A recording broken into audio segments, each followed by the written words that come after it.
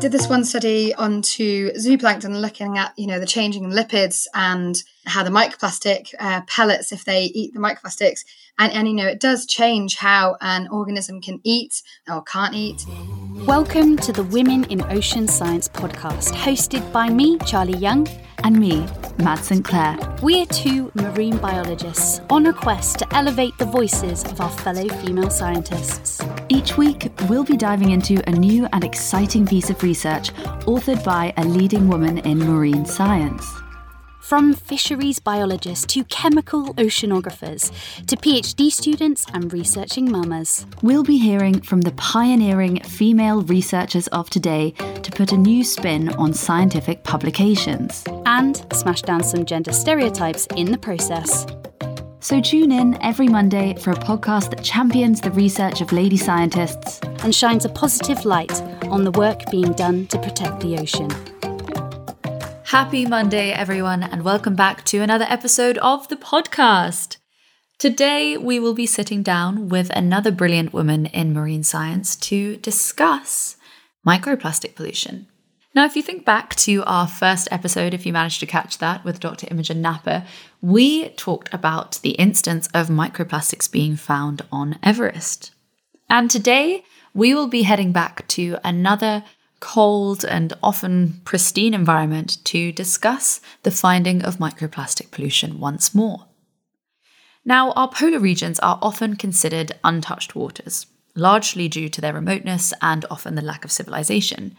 Yet, both the Arctic and Antarctica are subject to local pollution from tourism, fishing activities, and research. Our guest today, Sarah Reid, is Ship Ops Manager and Technician at the Scottish Association for Marine Science, and she's recently published a paper on microplastics in marine sediments near Rothera Research Station in Antarctica. Sarah Reid, Saz Reid, welcome to the podcast. We're thrilled to have you here this 8 a.m. on a Tuesday after a bank holiday. How are you? What have you been up to and where are you in the world? Good morning. I'm sat here with my coffee and cinnamon looking out on the mountains of Glencoe and Ballachulish. Yeah, I've actually just come back from a long weekend on the island of Rum where we went round the Coolins, which was an epic day. And it's been amazing weather up here in Scotland and the midges have only just started to come out. So it's great. That's brilliant. So you up there for work or just for fun? Mostly fun. No, I actually moved up here for work. So I moved up here to start a job at the Scottish Association for Marine Science. We are based in Oban, just outside Oban, on a little peninsula called Dunbeg. And we overlook the Falls of Laura and all of the kind of Argyll Mountains. And me and my partner then bought a house in Ballachulish, so we're a bit further up the road so that we have the mountains and the lochs to play in the weekends. Wow. Ballachulish. Such a good name. Ballachulish. It is. You should hear our Alexa trying to say Ballachulish when she says the weather. It's like Ballachulish. Is your Alexa, does she have the normal accent or is it a Scottish one? Normal. Oh. Yeah, that's quite a shame. Do you know, the Highlands is one of my favourite places in the entire world. I keep saying to my mum, I'm like, if I ever invest in property, I'm going to just buy in the middle of the Highlands. And my mum was like, you'll have no friends. You'll just be on your own. Yeah, well, that's the funny thing. So I came up here a few times when I was younger and went to Skye and I was like, do you know, I think I'll probably live somewhere really hot. And then I worked at British Antarctic. Yeah, but I'm definitely not in a place where it's hot. But and then after working with the British Antarctic Survey, I then got the job with SAMS, and I was like, I don't even know where Oban is. But so my partner had to try. I just kind of said yes to the job because it was a job working up in the Arctic, working in Scotland. I was like, yes, I'm coming. Wait, where am I going? So my partner, who has done a lot of kind of mountaineering in Scotland, he had to drive us up here because I was like, wow, this place is beautiful. And then we kind of got to Scotland and I was like, right, it's on. It was really ridiculous. I kind of forgot it was even on the west coast of Scotland. And now I'm here. I'm like, wow.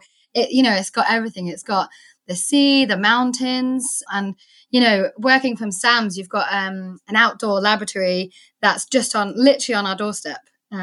It's amazing.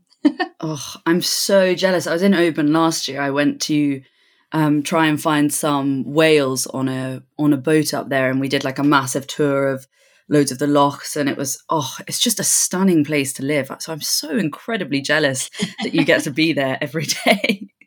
Yeah, it's not great in the winter. I suppose from December to February, you kind of have to all kind of have your wits against you and kind of make sure you have your wet weather gear and torches and just keep going out because, it's funny. And so I guess this is kind of a good segue into another slightly harsh environment that you had the pleasure of working at. Were you actually based out in Antarctica? Yeah, so after I went to Plymouth University and I did marine biology and oceanography, I started kind of asking around about different jobs, and the British Antarctic Survey job popped up. And then one of my friends' daughters worked there, so I got in touch with her, who put me in touch with the person who runs the Rothera Antarctic Time Series dataset. And I sent him my CV maybe the first or second year of when I was in uni. And I said, this job looks awesome. What have I got to do in the next maybe year or two to kind of build up to, maybe get in that job? And he basically replied going, you've pretty much got everything. Just keep doing what you're doing. And then he actually emailed me before the job application came out.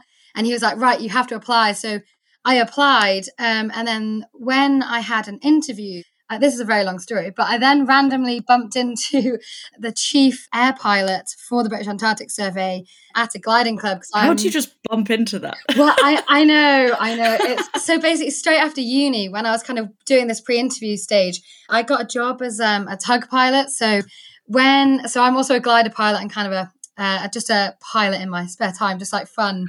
Wow. This sounds really weird when you explain it, but I've been doing it since I was 5. So in my head, it's like normal, but it's actually not, I suppose. But so yeah, I fly planes, but I ended That's up so getting cool, a job. by the way. Just randomly throw that in there. Yes. So in my spare time, I fly planes. I'm also a pilot. I worked in Antarctica. I'm a pilot. I live in the Highlands. You're a cool girl. It's a very random life. But yeah, so anyway, then I ended up getting a job at this airfield. And my first day on the job, so basically my job was to fly the motor plane and pull the gliders up to height. So on my first induction day, Alan Meredith, the chief pilot of the British Antarctic Survey, walked in, and I just had to stop him. I was like, I've got an interview with the British Antarctic Survey next week. We've got to talk. So then he put me in touch with one of the marine biologist, Terry Suster, who I then ended up working with because somehow then I got the job. And then I basically went down as marine assistant. And we lived at Rothera on the Western Peninsula for 18 months. Wow, 18 months. So what was it like? I know we're supposed to be talking about the paper, but we all want to hear. What was it like? Back to that, yeah. Yeah. Honestly, it was probably one of the best things I've ever done. I learned so much that, the reason we're down there is to, do the core science. So with the marine assistant job, we were running a long-term data set. We were there all the way throughout summer and winter to try and keep up the core samples. But on top of that, you're also living together. You're basically a family, you're friends, and you're living on this research station. You're learning to cook. You're doing carpentry in your spare time because there's quite long nights. You're doing movie nights. You're doing parties. You're learning to ski. And then, your job is then going out on boats and collecting data, or diving and collecting samples. And then you're in the lab. And it's honestly just an incredible place to learn. And I suppose I think I was 22 when I went down. So, I was like, what am I doing with my life? And I was like, wow, I think I'm like learning. I learned so much when I was down there. Basically, the whole of the British Antarctic Survey that end up leaving have moved to the Highlands. So there's about 40 of us that live around this area. So when you were saying that, you move in the middle of nowhere, then actually we've all kind of ended up in the same place because everyone is very similar. They like the outdoors and science. It's, very, very weird world. How that's absolutely, yeah. So incredible. I'm just mind blown that 22 is a quite a young age, I feel, to go to Antarctica. And it sounds like you had the most incredible experience. Did you get to come back at all to the UK in this 18 months, or were you solidly down there? No, so we were solidly down there. So we flew in we did lots of training in the UK beforehand. And I actually had 2 months in Cambridge, and that's where I came up with this microplastic idea that we'll probably come on to in a minute. But so then after pre-training, so you kind of we already had our professional diving from Plymouth University and lots of other marine qualifications like our boating and things like manual handling. And after the training, then you go down to Antarctica. You basically go down to Chile, and then you have to wait for this flight, and you go down on a Dash 7, which is an incredible plane, and it only fits about 12 people or cargo. They kind of swap you out for kind of fuel sometimes, depending on the wind direction. That did actually happen once. He was like, "I'm sorry, I'm going to have to leave you here because I need the fuel." I was like, "I do not weigh the same as a fuel drum." That was what ended up being my friend, Alan Meredith. But so then you kind of fly down, or you can come on the ship. So at the time we had the Shackleton, and we also had the James Clark Ross, and they would come down all the way from the UK down to Antarctica and swap over supplies and people and take people back. So I actually ended up flying in on the Dash 7, and then I actually went back. So I was at Rotherham for 16 months, which sounds such a long time, but honestly, it went so fast. And then I was 2 months on the ship going from Antarctica all the way to the UK, bringing a transport aquarium back with live Antarctic animals. And then it was one of the most stressful things I've ever done. Coming through the tropics, like trying to keep the water cool around minus 1.6 it was one of the most stressful things. And then I suppose to top it all off, then whilst on the ship, I got the job for Sam's, because I did the interview in the captain's cabin just over the phone in my pajamas. Kind of like lockdown now, really. It was kind of like lockdown because it was like 6 a.m. or something because of the time zone where I was, because my then end up boss used to love working early. So then I jumped. So I got the job, and I was only home in the UK for 2 weeks, and then jumped on the other British Antarctic survey ship, the James Clark Ross, and we went to the Arctic for I think 7 weeks. So I basically went all the way from the Antarctic all the way up to Svalbard. It was a really very, very, again, weird year. Jeez. Wow. I feel slightly like I need to go now and have an adventure. I'm kind of like, I was just thinking to myself, I was like, wow, my life is feeling very beige right now in comparison to this.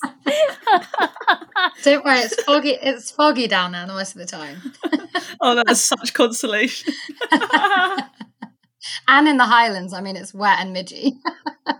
If that helps. Yeah, that's our only consolation. It is now sunny in the south of England. That definitely beats bringing incredible Antarctic creatures home across the sea on a giant ship. Oh, it was honestly so stressful. So let's come on to the topic of our paper today. And I mean, I'm very excited to get into this now, having heard a little bit more too about Rothera and Antarctica. So we're here today to discuss your paper, Microplastics in Marine Sediments near Rothera Research Station, Antarctica. Tell us a little bit, I guess, about how did this project come about, and give us a bit of an abstract summary of what went down. Yeah, definitely. So when I was in Cambridge, I was there for about 2 months, kind of getting to know the scientists that I'd be collecting all this data for. And I kind of had a bit of spare time. So I started, and I knew that I would also have spare time when I got to Rothera because, the weather can be quite bad. The leopard seals can mean that you can't go diving. Things break. So there's a bit of spare time. I'll come back to off on a segue. We'll just jump on that quickly. The leopard seals mean you can't go diving. Okay, yeah. I'll come on. So I know the story. It's not a nice story. Yeah. You've got to tell the story. I'm going to have to tell the story now. So basically, there's actually lots of things that can stop you diving in Antarctica. So there's things like the wind direction, the brash ice can come to the wharfs, and that means you can't get the boat in, or the sea ice can be in such a way that you actually can't ski on it or put a boat in. Then there's the wind. Then there's people being ill or people being off on winter trips. But then there's the leopard seals. And leopard seals are becoming more prevalent around Rothera. They're normally solitary animals, so they kind of swim on their own. And one of our surveys is to look at how many leopard seals there are around Rothera and where we dive. And anyway, there was a really horrible accident quite a few years ago now with one of the marine biologists, Kirsty Brown. And she was snorkeling and doing this awesome survey on what are called the IBIS grids. So they're these amazing concrete blocks. And she set up this survey, which is actually still going. It's 5x5 grids. And you look at how icebergs hit the ground and then the biodiversity changes. She was snorkeling on this. And unfortunately, a leopard seal thought she was a seal or something else, and basically dragged her down because they drag their prey down to drown them. And so then since then, we've had to do what we call a seal watch, and we train everyone on base to kind of look out for these leopard seals. And we do the training and we kind of explain what each seal looks like. And, you know, for leopard seals, we don't like to victimize them because they're incredible animals, but they actually look like Voldemort. They have the same smile. And if you look at a picture of Voldemort now, you'll kind of see it. So we get people to do, and the way they move as well, they sometimes have two humps because they move so fast. And they're incredible swimmers. So basically when we see one, when our seal watch goes out 30 minutes before we do while we're getting ready, if there's a leopard seal seen, then we don't go diving for 4 hours, and then we reset the 30 minutes seal watch. So yeah, that was that bit. Wow, thanks. I digress. And I loved it. Back onto the paper, because of all this spare time, because of things like leopard seal stopping you, I knew that we would have a bit of spare time to kind of do science that wasn't part of this long-term data set. And I finished uni, I think it was 2015. So I knew Richard Thompson. He came up with this name, microplastics. So, particles that are very small and break down from larger parts of plastic. And I was like, I wonder if there's microplastics in the Antarctic. So I spoke to Kevin Hughes, who is the environmental kind of officer for SAMS, BAS. So many acronyms for BAS, the British Antarctic Survey. And I spoke to him and I was like, can I do this? And he was like, yeah, if you can sort it out, I can give you some bottles. You just need to sort out how you're going to kind of do the analysis. So then just before I went down to Rothera, I actually met up with Richard Thompson in Plymouth. And I basically asked him, is there any chance if I collect these samples in the Antarctic, would you analyse them? And he said, I obviously don't have time, but if you can get a student, go ahead. So I kind of went down to Rothera with these bottles and a plan, because when you go diving, you kind of do your 30 to 45 minute dive where you might be collecting animals or doing a photographic survey or turning over temperature loggers. And then at the end, you have a 3-minute safety stop. And this is standardized 3 at 5 minutes, 3 minutes at 5 meters, sorry. And this happened every dive. And I was like, well, that's like 3 minutes we're wasting. So I basically asked everyone if they would be keen to take 3 samples in the sediment in like an arc shape and literally just do 3 repeats, put mud in the bottle, screw it up and put it in their bag, and then come to the surface. So we managed to do that in the first summer. And you can see on the second page the map. We ended up doing stations in South Cove, which are our main kind of, this is the IBIS grids I was just talking about, looking at the impact to icebergs and biodiversity. Cheshire Island is where we have our temperature logger and a long-term data set. And then you have North Cove, which is where our sewage outfall is. So I actually did some grabs here in a transect and also lots of dives to kind of fill in this area, because this is the bit I was interested in to see if we were polluting it. And then we also went out to the islands, so a bit further away from the flow of the main research station to see, if there were any microplastics there. And I suppose then it gets even more complex, because then I put a thing I just off on Facebook to this page that I'd made when I was at uni. It was called Marine Biology and Networking at Plymouth University. It's still going, actually. And I just put up there going, hey, anyone at Plymouth University doing their degree, does anyone fancy getting involved with microplastics and potentially analysing my samples? So then Marlon Clark came along and, I had a few people and I spoke to them to check they were like actually keen and going to do it, because basically I managed to send the samples down on the ship after my first summer. They then got sent to Plymouth Uni, where Marlon then amazingly worked them up all over the summer while he was doing his degree. Then that meant I had the whole trip with the Transport Aquarium, because there was a lot of downtime with that as well when I wasn't helping out on the ship or doing the Transport Aquarium. I actually wrote up the paper because I had 2 months just to focus, which actually worked really well. And then the great end to that with Marlon is that he actually then ended up getting the marine assistant job. Not after me, but the year after, and he still works down there actually as a base GA. So it's just a really nice how everything kind of links and came together to really write a really interesting paper. And it is an absolutely brilliant paper, and I think to jump on one of the most interesting points straight of all that you just touched on as well is you speak of wanting to look at this area that's outside of your waste sewage treatment area where it all pumps into the sea. So that could potentially be one of the local inputs into this microplastic pollution that occurs in the Antarctic. But what other sources could there be of any microplastics pollution in the area? Yeah, so definitely. So we obviously have there's lots of different research stations all around the peninsula. It's kind of one of the hotspots because it's easier to get to from Chile than quite a lot of the Antarctic. And because it's easier to get to, you get lots of fishing vessels, you get sailing vessels. There's actually massive vessels these days that go down, and I think over 1,000 people can fit on them now. So that's a lot of people on one ship. And the regulations are changing. MARPOL for, regulations of dumping at sea, I think, and the Antarctic Treaty are coming together to change the pollution. Because, for example, after this paper, we managed to change one of the filters on the pumps for the wastewater and the grey water to try and catch more microplastics. And that's what, Imi's working on, with the washing machines and the fibres. Because that's, one of the most things we found was fibres from your fleeces, which is obviously very important down in Antarctica. So we're not going to stop wearing fleeces just quite yet. And so obviously the ship regulations and the MARPOL need to change so that vessels also kind of get these types of filters. But it's good because when a yacht, for example, goes down, they do need to get a license to say, where they're going and what they're doing. People do just rock up, but most people have marine tracking now through AIS, and what people are kind of up to, and there's such a small community.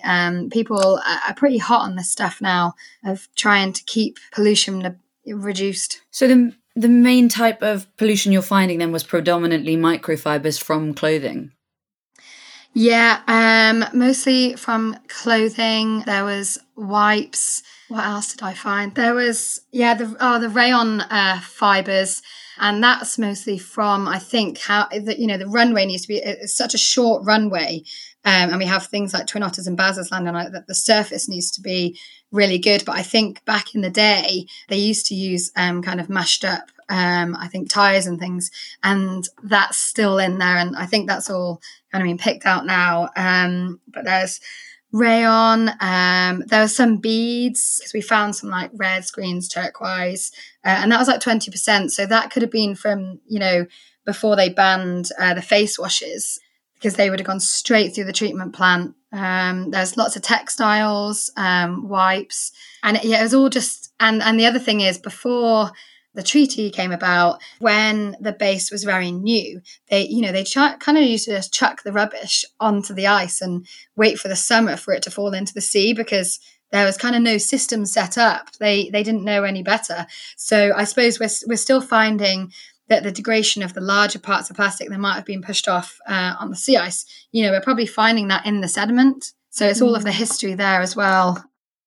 It's quite interesting, really, because, when I think of Antarctica, I just think of it being this extremely remote place that's kind of pristine and untouched. But, as your research highlights, it's not the case. And, there are a lot of people, increased tourism boats, there's a heck of a lot of fishing that's going on down there. And then also, as you say, there's, all of these different groups at research stations that are having an input. And I'm sure that a lot of people listening probably have a good, or maybe know that Antarctica is an incredibly special place.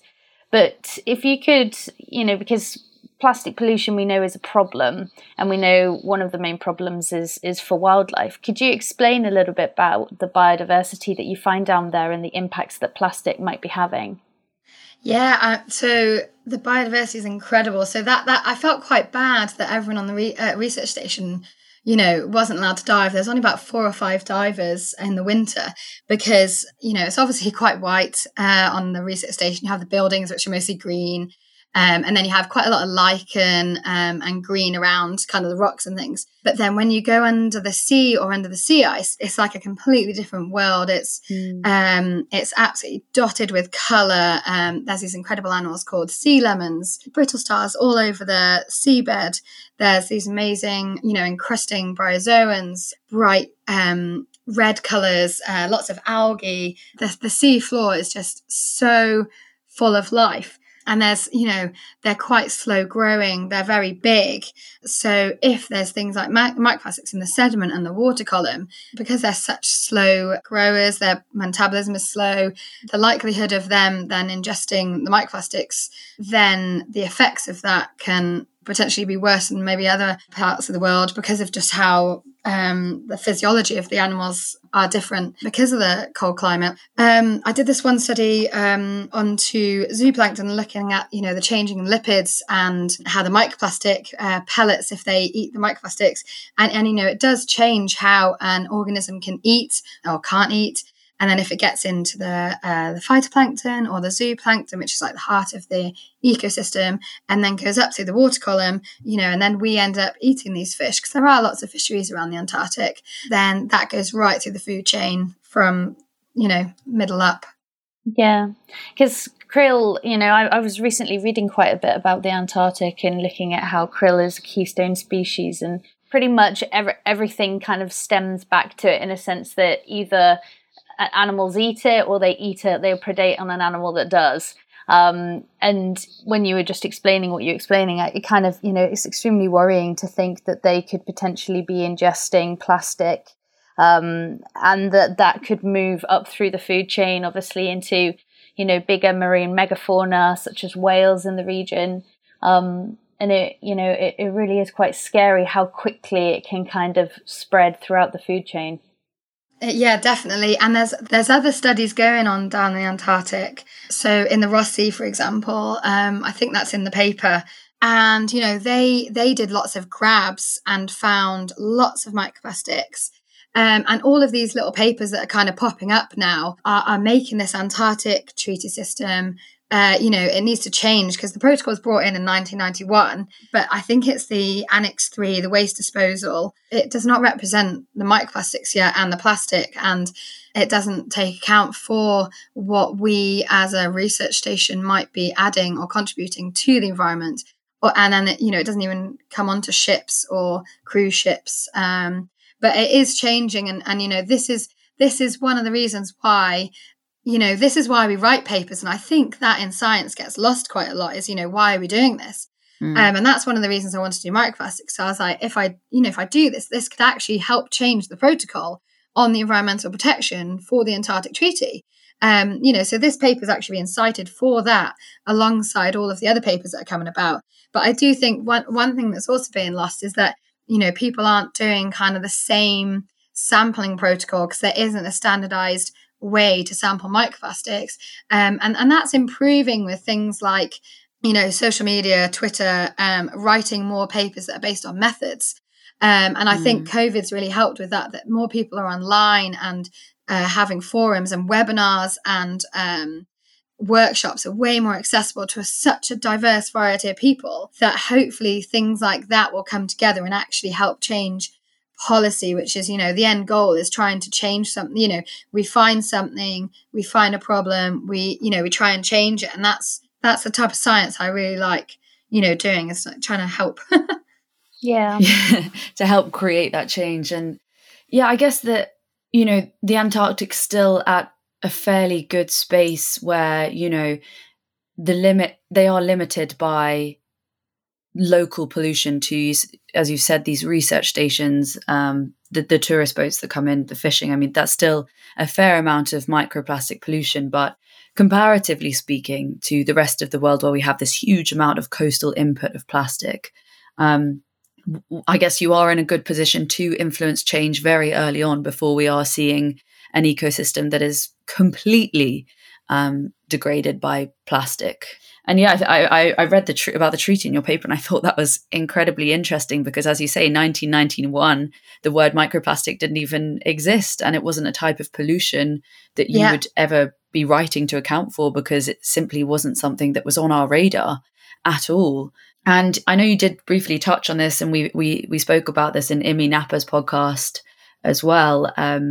We now are building technology to allow us to stop putting microfibers, well, as many microfibers, into the marine ecosystem and into our rivers, and basically out from our washing machines by attaching this simple device that I've heard about. I haven't actually seen one in real life yet, that allows us to capture these microfibers before they can actually go out. So how do you think that would be something that would need to be driven by this treaty in order for the bases to start using this kind of technology? Or do you think it is something that they would take the initiative as, independent research bases to put that on as scientists, thinking, we want to get ahead of the curve and use this technology now? I would love it to be the latter, but people are lazy. And for example, so at SAMS, I'm now, I have a different take on this as well now, because I'm the ship's operations manager and I'm a skipper for SAMS.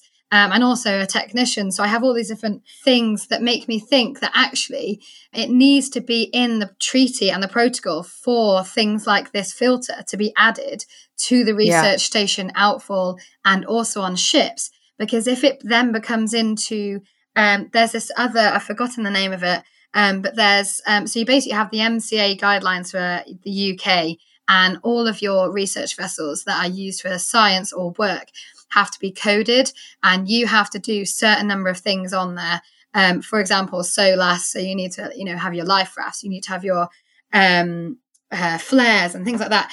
And if you're going down to the Antarctic, there's things that come into account when you're working near the winter, the more sea ice times, you need to be like polar strengthened. So that's the new Sir David Attenborough, to replace the other two ships I was speaking about earlier, the James Clark Ross and the Shackleton, it needs to be ice strengthened. And they have a set of rules that they need to go through, and before they're even allowed to set foot, no, they're not allowed to set foot, go down into the sea, down from the UK to the Antarctic.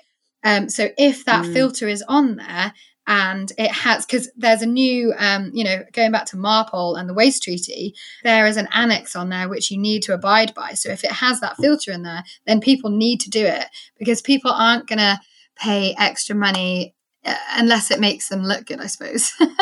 Because it's probably a lot of money to add it to all the ships. And all the research stations, and they would love to do it. I'm sure every research station would love to do it, but the way science funding works, it's hard to get funding for things like that unless it's actually stated that it's needed before you're allowed to go to sea. That's my take on it anyway. Yeah, it's tricky, isn't it? It all comes back to, do we have the funding to do it? If not, we're probably not going to do it. Yeah, exactly. And so I know you also mentioned that, massive problem, and it has been for a while with microplastics, is standardizing samples. And I remember when I did my undergraduate thesis on benthic microplastic pollution, and I was doing a big lit review, one of the biggest problems I had was trying to compare different locations, because everyone's doing different methods and using different sampling techniques, and, has quantified microplastics in a completely different way. But I just kind of like you to try and put it into perspective for us, compared to other ecosystems around the world. For example, the deep sea. How would you compare the levels that you found with levels in other ecosystems across the world? Yeah, so I was quite lucky by getting Richard Thompson involved with this paper, because I just, used his method, because his method is standardized in a way. And, he was the big name. He is the big name of microplastics. So, we took subsamples. We used a solution to then make the microplastics come to the top, and then We kind of checked out the fibres, we used filters, and we had the standardised procedure that is compared to some of the other samples that were taken in the deep sea. I think SAMS is also involved in this paper because another colleague of mine from SAMS, who's actually now down in Plymouth, called Winnie, Winnie, I work with Winnie. Oh, do you work with Winnie? Winnie Cortini-Jones. Yeah, so she's big microplastic. She was originally at SAMS, and she did lots of things on deep sea, and she had these samples, and I think she looked at sea urchins, for example, and counted how many microplastics there are. So that's a different technique again, because she's looking at the animals that are kind of eating and filtering this mud, and looking at how they've built up all of this microplastics in their bodies. So that, and I think it wasn't as much found in the places like the deep sea, because the deep sea seems to be a massive sink for microplastics because of the way the oceans are working and taking that microplastics down from the surface and down to the deep ocean, whereas the Antarctic is a closed ecosystem and it has a circumpolar current, which is keeping this natural environment enclosed. So the Antarctic is having less input than the deep sea, for example.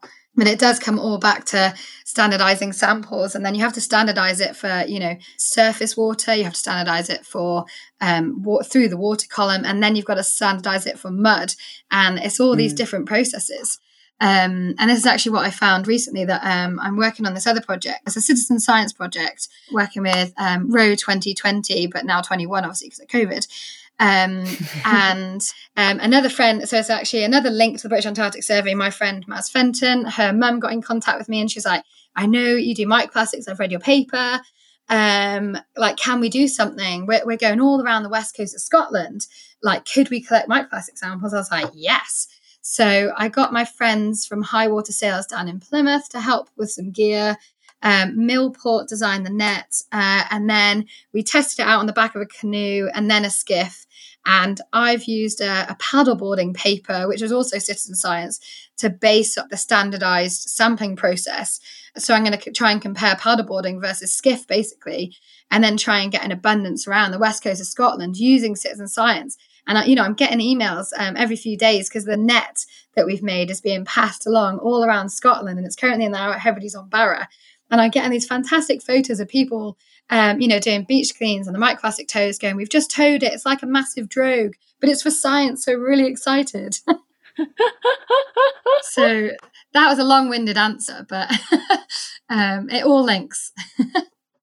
I absolutely love that you're getting people involved. And I think that's something that's been really incredible about the plastic issue, is that although it's a horrible pollutant, it is tangible to a lot of people, and a lot of people see their direct connection to this type of pollutant, and also, can get hands-on. In terms of methodologies, it is something that you can train people up on, and you can kind of leave them to go and do it themselves, which is fantastic for us as scientists, because it means that we can get our hands on data, because money, as we've discussed, and resources is always a limiting factor. And, when you have these people that are willing to go out there and do it, it's really brilliant. And, what a fantastic initiative. And hopefully it's going to yield some interesting data. Have you got any ideas, or have you done any initial analysis on what you've collected so far? So I haven't actually had any of the samples yet, but Greenpeace actually did a really cool survey around, and they unfortunately found, I think, microplastics in every single sample they took, and that was actually quite far offshore, whereas we're going a few hundred meters from the edge of the land, all around the coast and around the island. So I think, unfortunately, we're going to find quite a lot of microplastics. And luckily the bloom's already gone through, so the phytoplankton bloom's gone through, so hopefully the samples will be a bit easier to work through. Yes, there's nothing quite like it being full of phytoplankton, is it? That's a bit of a logistical nightmare to try and sift through. Yeah, a student might enjoy that, though. That's mean to say. When in doubt, get a research assistant. Yeah. We've all been there. So we're coming kind of onto the end of the podcast now, but tell us a little bit about what you're planning to do next. Yeah, so it's funny. I'm actually, even speaking to you about the polar regions, I'm getting, a massive itch to go back. And we've just finished this Changing Arctic Ocean big NERC program. So that's why I was brought to SAMS to come on the Diapod project. I was looking at lipids and diapausing zooplankton. Now I'm not doing so much polar stuff. So I'm kind of waiting for the next big project to come along at SAMS. And I'm working, I work for the Polar Logistics Company. My friend set up a business and they're quite new, and I'm an associate for them. And SAMS have said if they get some work, then I can, kind of be hired out if I can make it work back at SAMS. So I'm kind of holding off on that if they need maybe an environmental impact survey or a diver or something. But I'm not sure what's next. So I've got my skipper's ticket. So I'm working on the survey vessel, and I'm building up to be the skipper on our little research boat around SAMS. I already drive a rib for SAMS, but I'm kind of building up that side of it. And I'm trying to move on to the robotics side of the technology at SAMS. So kind of working with ROVs, remotely operated vehicles, it's like underwater drones, sea gliders, and things like that. But we've had, so it's quite hard to get into that if they think you're just, or you can do a zooplankton, for example. But actually, at BAS, we did quite a lot with robots. So I'm trying to say, yes, I'm pretty keen to work with robots. Yes to robots. Yes to robots. Because, they can tell you a lot and they're really easy to get data from. Completely. That is incredibly exciting. I've never worked with any robots, would love to. And it sounds like you have a very, very exciting future ahead, even if it's based in Scotland or wherever. Oh my gosh, I'm incredibly jealous. Come and visit. If you guys ever want to come around SAMS, let me know. Oh God, yes, please. Well, I shall be there in July, so I'm going to send you a message after this. Oh, super. Yeah, if you've got your dive gear as well, there's lots of dive sites. Yes, let's go diving. Yeah. So, Saz, where can people find you if they would like to learn more about you and your research or anything that you're doing, basically? So I'm Saz Reid on Twitter, and it's sazreid.blogspot.com. Tales of a Research Technician. If you fancy reading a bit about blogs, I've been doing it since I started at BAS. So those are the two main places. I'm on Twitter as well, on Instagram as well, Saz Reid. I mean, I'll definitely be going back and reading those blogs. Definitely getting an itch to go back to the poles after speaking to you two. Yeah, I mean, I now have the itch to go to the poles. I'm a tropical marine biologist, but suddenly Antarctica looks very good. Yeah, it is. And it's interesting because in the Antarctic, the air's so dry, you just put a few more big clothes on and you're just, it's great. Whereas in Scotland, it's so wet. You're wearing lots more clothes, but you're still, it's just very, very different environments. Well, thank you so much for coming on today. It's been an absolute pleasure. Please let us know if you want to come back on again, talk about what you're doing. Hopefully I'm rooting for a robot paper. Yeah. But yeah, thank you so much, Saz, for coming on. It's been a dream. Super. Thanks so much, guys.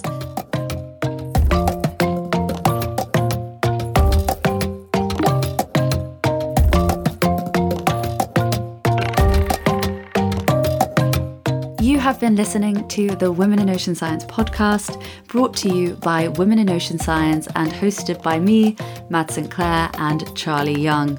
If you enjoyed the podcast, don't forget to give it a share, and you can find us on socials as @Women in Ocean Science. We are a non-profit organisation, so every like, comment, share and bit of support goes such a long way in helping us to elevate the voices of the women working to protect the ocean and helps us to continue on our mission.